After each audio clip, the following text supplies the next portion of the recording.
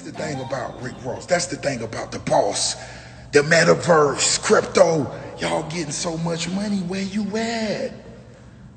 Where you at? Show us. And I don't mean, I'm trying to make money. Man, I got a lot of money. I ain't need that fake money. But show us, show my homies what the metaverse about. One of y'all big boy crypto dudes, guru crypto, picture takers, step up and say, this is what we gonna do, Rose. Where you at? Huh? Yeah, everybody giggling, looking around. All that fake rich money, where it's at? Educate us. I know some rich homies who getting money, Bitcoin, Rodney. That boy getting real money, but come on, man, bring it to the Renzel verse. Matt, where's that, man? Show me the money, bro. Show us. Oh, man. I remember when you first sent me that clip. That was hilarious. I was following him yesterday, and he was actually tweeting about, like, okay, actually show me how to do this. Like, literally show me. Yeah. What's going on? We're in the barest of markets right now. It's difficult to show you right now, but man, he might be in that mentality, man. Like, you buy low and see what happens. This is the time. You know what I'm saying? If that's what you're waiting for, it's the time. Absolutely. Any crypto, any NFTs you could show Rick Ross in the last week or two? No, nothing. Nothing that's going to attract him. I think he's more so going to start his own because it's just another hustle of his. Yeah.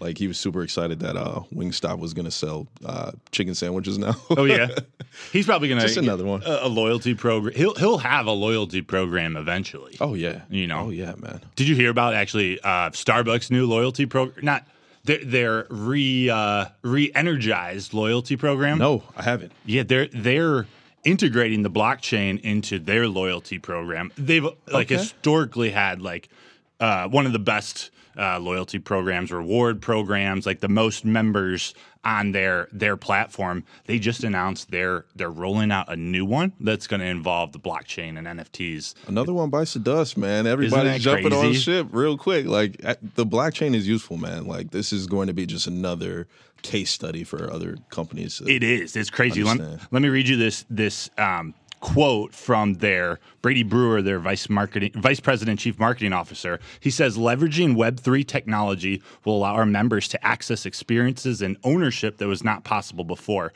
Starbucks Odyssey, that's what they're calling the new program, will transcend the foundational benefits that our Starbucks Rewards members have come to love and unlock digital, physical, and experiential benefits that are uniquely Starbucks.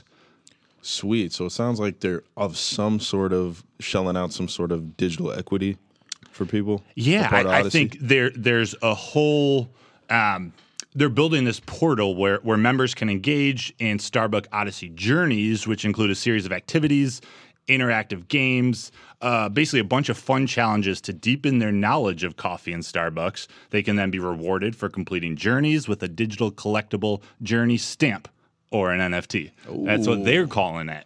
There you go. Well, if you're listening to our Streamcast for the first time, that is a prime example of utility. Yeah, right? Yeah. Signing up, being a part of that community, and everything that you just broke down, that would definitely attract me to at least checking it out, just seeing what a corporate brand like Starbucks is going to do with that, and see, what the benefit or what can I take away from that. Right. And what else? What other big brands are to follow? I don't know specifically what they're doing, but Chipotle is doing a lot. I had a note that they're on track to reach 3.5 billion in digital sales in 2022. Wow. I don't know. That's not all blockchain or NFTs. Right. That's a lot of their online web. A lot of pandemic driven. Yeah. Like now behavior has just changed. Yeah.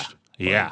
But it's going to be wild. And to think, kind of the last note I have on this about the Starbucks is each stamp will include a point value based on its rarity, and the stamps can be bought or sold among members within their marketplace with their ownership secured on a blockchain. So who knows what it's all going to look like, but they should have just said we're creating NFTs. They should have, but in the headline nowadays or in crypto bear markets, like that might retract people. That's true. DraftKings Rainmakers, they don't market their this new fantasy football platform as NFT based. It's in some of the print, but they market it as digital collectibles, as trading cards, as a different.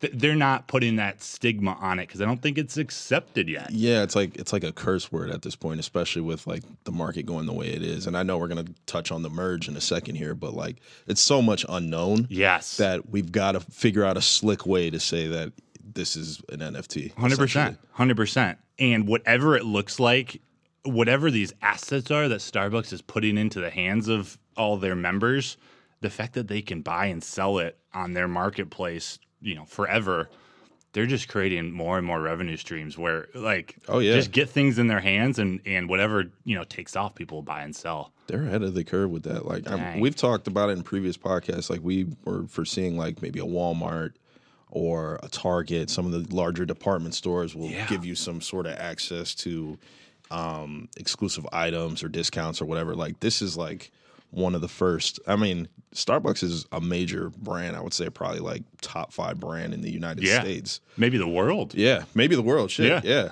But like to see them dive in like this, like. And they're showing that they can innovate and change course with what they were built on, which whether it's blockchain or any other type of new technology, it just shows you whether you're a small business or a Starbucks, like you got to be ready to make moves and you gotta take chances and try things. Like who knows what this is going to look like in the next 12 months for Starbucks, but they're testing it out, and I'm sure it'll be around in a decade. What it'll look like, who knows? Absolutely. And we were talking off mic about just their model in general changing from like the coffee shop goers and people who are social in the coffee shop to, like the pandemic kind of morphed everybody's behavior to like seem more transactional than ever. So you said that they were going to create 2,000 more stores that are all just drive-through based. Because initially they have all this real estate because they wanted to take advantage of people going and getting coffee and hanging out at the coffee shop and using the Wi-Fi and all the that's your point in between A and B. Wherever you're going, like that's where you kind of congregate. That's just not the way it is anymore, at least with a lot of people, not as many people as it was. So I think what I read was these 2,000 locations are like all drive-through, all delivery, all like how can we get you from point A to point B fastest versus keeping you in the middle as long as possible. That with the Odyssey program just proves the whole business shift. Right. The whole outlook of the business just changed. They always had something with that app too. And I don't drink Starbucks a lot, but I've got the app and they always get me with like the $25 minimum to like reload the card. It's their own credit card system because as soon as I get below $5, you can't afford everything there, so you have to load it to $25. It's like they just keep getting that churning and that money sitting in their account. I feel you. Me personally, I'm intimidated by Starbucks. I don't know what the hell I'm ordering. So I just make some black coffee at home. You're getting a lot of stuff. Can I say drug? Caffeine's a drug. For sure. You're getting some drugs in there. Oh, yeah. They got some high percentage caffeine, whatever the percentage is in caffeine. I don't know. Yeah, like my girl back in the day used to ask me to pick her up whatever the fuck from Starbucks. I'm like, all right, you're going to have to write this down. Like, I have no idea what you're saying. I need a IOU after this one. No, my coffee order is pretty simple, though. Just black. Black. Do you ever see Airplane? No, I haven't. Gotcha. Okay, then I can't drop the Airplane man, quote. I can't get the reference. What? Yeah, he goes, I like my coffee like I like my men. Oh, I got you. Black. So Starbucks, they're getting into the NFT game with their royalty program. Did you hear, this is on a little different topic, but do you hear what happened, the accident? Crypto.com, they had a $10 million plus accident. Yeah, so I heard of the accident, but I didn't know it was Crypto.com because I just randomly saw the headline and was like, ooh, good for that lady. Yes, right? So apparently there's this lady out in, I think it was Australia, maybe New Zealand. She requested a $100 refund last year at some point, or maybe it was earlier this year. Just to reiterate, $100. 100. And at some point when that transaction was being processed, I guess there's some manual part of it at Crypto.com. They actually accidentally put in her account number instead of $100 in whatever box they need to include it in, and ended up sending her like $10.5 million. How does that happen? That person had to get fired, or if that, I don't know if that was an automated thing. Like I think there was something manual in it that someone made a mistake that they didn't pick up on until they were doing audits at the end of last year, like pre-Christmas audits. And of course, she wasn't going to say shit. No, they were like, "Where did this money go?" Yeah. And so they're actually suing her. For that money back. She ended up buying, a mansion, and she went on a spending spree. She went crazy. Like, as she should. Right? you wake up one day and you have $10.5 million. Who is gonna be like, yo, this doesn't belong to me? Crypto.com, I sent them an email to their support team. Hey, you guys just sent me like $11 million. Gave me too much money. Can you just take it back? Dude. I'm interested to see how that plays out, because like that was y'all mistake. You know what I'm saying? Like, right. If I drop $200 on the ground and somebody picks it up, like it is what it is. You know what I mean? You lost it. Yeah. Or I gambled right $10,000 and I lost it. Like, you put your life savings under your mattress in cash versus putting it in a bank or putting it somewhere safer. Like, yeah, it's yours, but you gave it up or didn't protect. Like, I don't know. It's tough. Because can you sue somebody when you gave them the money? I don't know. You know what I'm saying? Like, in my experience, it's tough. Yeah. Oh yeah. I got hit hard last year. Actually, I just wrapped it up. I was scammed in the credit card world. Yeah. To the tune of almost $50,000, and it was something that American Express had initially refunded back to me when we were going over all these fraudulent transactions. They credited me back the amount. They sent me a check for this full amount. Then about a month and a half later, I wake up and they've taken it all out of my account, every penny of it, or at least frozen my account until I paid it back. I was just going to ask, so they literally took it, or they were waiting for you to manually set it up to yeah. Okay. Yeah. So I've been fighting them over these last 9-10 months, and it was a scam, and it was fraudulent, and the refund should have happened from my view, but they ended up saying they couldn't prove a bunch of corporate BS. They can't prove it, so it's this whole drawn out thing. I have to pay back money that I already paid. Right. It's even though they have everybody's data and know where we're at. Yeah. Like, based on our purchases and but they don't talk to the credit card companies and the third party payment providers, Venmo, PayPal. Like, they don't. No one wants responsibility, and no one wants to share their role in a negative thing. So because at the end of the day, there's a ton of cases. That too. It's like.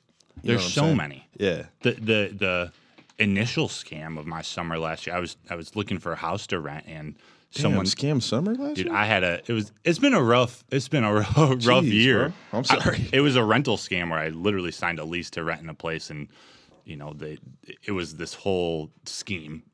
I only lost $1,500 in that one, but that was through Venmo. Still, and everything I was doing with the police and the investigation, they were like, "Yeah, I'm sorry, Venmo won't work with us, PayPal won't work with us." They just say, "Hey, that's crap. We're a third-party app." So, like, the police, they don't even pursue this stuff. So Venmo and them, they're above the law, essentially. Essentially, like when some heinous stuff goes down, they're like, "We didn't have any part in any of that, and good luck." Yeah. These are part of why. I'm not, a crypto maxi. I'm not against all big corporations. There's a lot of shady stuff out there, but there's a lot of good stuff. But at the end of the day, I find no matter how big they are, they might not help you when you need them. Oh yeah, no, they don't. I mean, they don't care. Like, we're all a number. I mean, that's the corporate mentality. And I think too, in terms of like.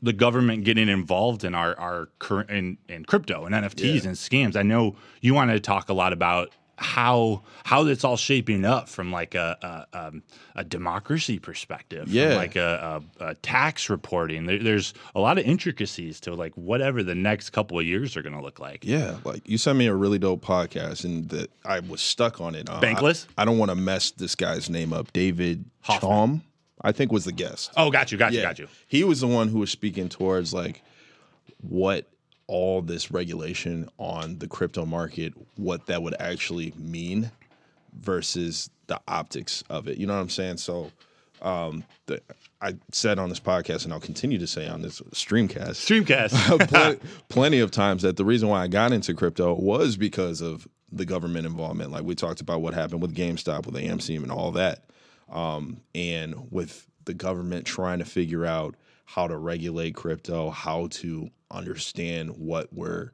using it to consume or how we're consuming it and what we're using it for is just another reason why we should have some sort of privacy wall. Not with everything. I mean, it's the United States of America. There's going to be government involvement, but the whole reason that crypto was created in a way was for that decentralization movement. Like, hey, like we're putting value into this quote unquote internet money, and once we put that value behind it, it is what it is. The government can control it, things like that. I know there's been rumors about Coinbase's involvement and everything like that. Yeah. But what David was trying to get to was if we're regulating this and the government has eyes on everything I use crypto for, what's the difference between us and China, if you will? You know what I'm saying? Yeah. Because they go to a different level, like what you see on the internet, and like actually restrict. You know, you can't be on TikTok in China, or they restrict. Exactly. So what he was getting to was more so from a tax perspective. Like he would love to see, you know, Matt owes I don't know, $30K in taxes this year. That's all they need to know. The government, yeah, the government. Did he pay this or did he not? Not Matt made X amount of dollars on Bitcoin this year. He also used that money and bought a ton of Solana and bought NFTs, and these NFTs made X, Y, and Z. So then, like, it's like, okay, how do we regulate Solana now? How do we regulate this NFT project? It just goes down like a crazy wormhole. It should, or David was saying, it should just be like the only thing they need to have their eyes on is the end result. However, the technology provides that data, or if there's a third party platform that needs to share, you know, the final transactions for tax purposes. Like, that's a benefit to the government. Right. And he was saying that all of that encompassing like everything involved is threatening democracy. It's like, okay, what liberties do I really have? Yeah. Like you have to see absolutely everything. Yeah. Like it's kind of like the Tornado Cash banning by the U.S. Department of Treasury. And again, I don't know the specifics about the Tornado Cash and all the details into that, but Coinbase just came out announcing that they're actually going to fund there are like 5 or 6 people associated with Tornado Cash that are suing the Treasury. And man, I wish I had the specific reason, but you know, like the legal ramification, the legal title of what they're suing for. But basically, the Treasury they shut down this one specific type of crypto, and the Coinbase CEO came out in a blog post and he said the Treasury went much further and took the unprecedented step of sanctioning an entire technology instead of just specific individuals. He went on to say there are legitimate uses for mixers, and as a result of these sanctions, many innocent users now have their funds trapped and have lost access to a critical privacy tool. So there's much more to unpack within that situation specifically, but from what I understand, the concept is okay. They're shutting down an entire something instead of just going at the bad, just corrupted or the bad eggs. Yeah. Because there's always going to be corrupt whenever you're dealing with money and whenever you're dealing with anything. And people. Yes. People, yeah. There's going to be bad actors. There's going to be corruption, but that shouldn't ruin it for everybody, or our privacy shouldn't be ruined because of that. You just got to do a better job of finding those people. Right. Exactly. It goes back to your fraud summer last year. Yeah. Like, you know what I'm saying? Like, you're not going to shut down the whole real estate process because you got scammed out of $1,500. You know what I'm saying? Right. That just doesn't happen. I think the technology itself causes for a threat for certain people versus if it's job security or already some technologies in place that people are accustomed to using or government affiliation. If it blocks them, speaking to the privacy tools, if it blocks them from seeing certain aspects, I see why they would go against it, but it's real. It goes. I mean, we were in IT. Like, it goes back to like harnessing that technology for your own personal gain or for your use. So like the government can do that too. These companies can do that. It's just right. I don't have a solution. I don't know the right way. I don't think anybody does. Right. But I don't know. You can tell when a technology or a company is corrupt versus a person. Yes. So that's kind of how I subscribe to the notion too that, at least in my experience, especially in the last 2 years, like it's too easy for the bad actors to get away with things, and even like small thing. I mean, when we're talking about American Express, a multi-$100 billion company, and like I'm okay if I lost $1,000. I mean, that's a lot of money, but like my life isn't over. But that's a lot of money to a lot of people, and that's a lot of money to me. Like it's all relative. It's all relative. So. I don't know. These scammers are continuing to do this stuff because there's no consequence. You know, I actually found like I have this whole folder of like investigative stuff for like going through Venmo transactions and stuff, and like I just couldn't do anything with it. But if I had, you know, a actual blockchain timestamp of all of my transactions that were fraudulent, I would be able to find at least where in the process something went wrong. Yeah. But all these they aren't letting me get to that data. Right. And then they're not helping. Yeah. So like if you, for example, if you lost $10 million instead of that $1,000, they would probably try to help you or figure that out. It's kind of like the whole Brittany Griner situation. Like she's stuck overseas for doing what she did, but there are a bunch of Americans who we don't know who the hell they are that are stuck overseas too. So it's like $1,000, $10 million, Brittany Griner, Steve, Craig. Like they pick and choose their battles, and I feel like there should be some sort of like, I don't know, obviously the stakes are a little bit higher with more money, but there should be like the same policies for $10 that you think was fraudulent to $100 million. And that requires these organizations to put invest into that part of their business. And they're not going to do that yet. They should. Yeah.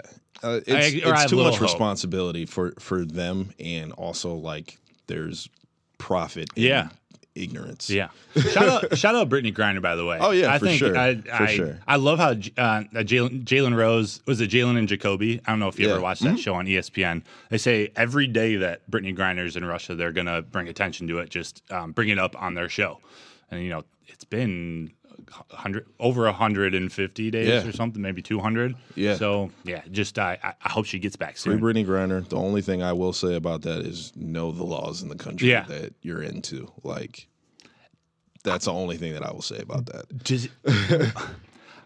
I'm kind of shocked. I'm curious your reaction. Like that whole situation and the fact that literally there's a prisoner exchange being talked about where there's one of like the most feared, you know, people in the world from Russia who we had, and we're some arms dealer or something. Yeah, like it seems like a movie or like a you know, a show. Like it seems fake. It seems scary. Like, but this is really happening.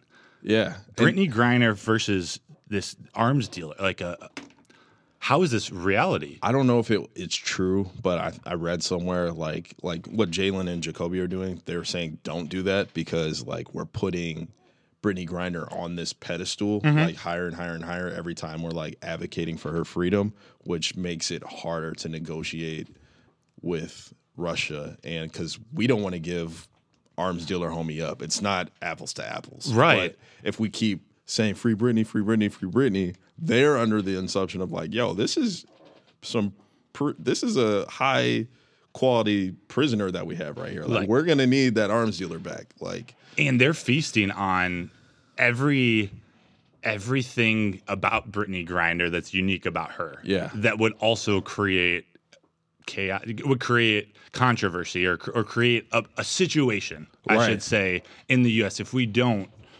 you know, make every attempt. You know, like I don't know how. And by the way, I don't know if that's true or not. I read that the more backing that we put that up publicly, like the support that we give it, actually hurts the negotiation. But It makes sense. I mean, the more we as a country, the more we value this person. I mean, it's tough. She's a celebrity. Is she bisexual or is she lesbian? I don't know. I think she's lesbian. Yeah, like she's all of these things that are gonna create friction. Some sort of dialogue, and some competitive. Yeah, if we don't do it, and I don't know, it's tough. Remember LiAngelo Ball? LiAngelo Ball. Back in the day when Trump was in office. Well, he's just an idiot. Like, you don't steal any. Right, ever. He's an idiot. We got him back pretty fast. Yeah, that's the one thing they are saying about, Joe versus. There was this guy I used to train with, Wendell Deuce Daddy Brown. He trained at Barber's Methods in Plymouth. He ended up playing football. He was a football player, and he went over to China to play 1 year. This was 8-9 years ago, and there was this whole situation where he was being basically harassed by a couple men at a bar. He was just like at a bar having a drink alone after a game or something. He was getting harassed and not really doing anything. He ended up getting arrested and thrown in jail for like 4 or 5 years. Like, it was like a whole thing. They've been trying to get him back here for a long time. I think it was about a year and a half ago. He finally made it back.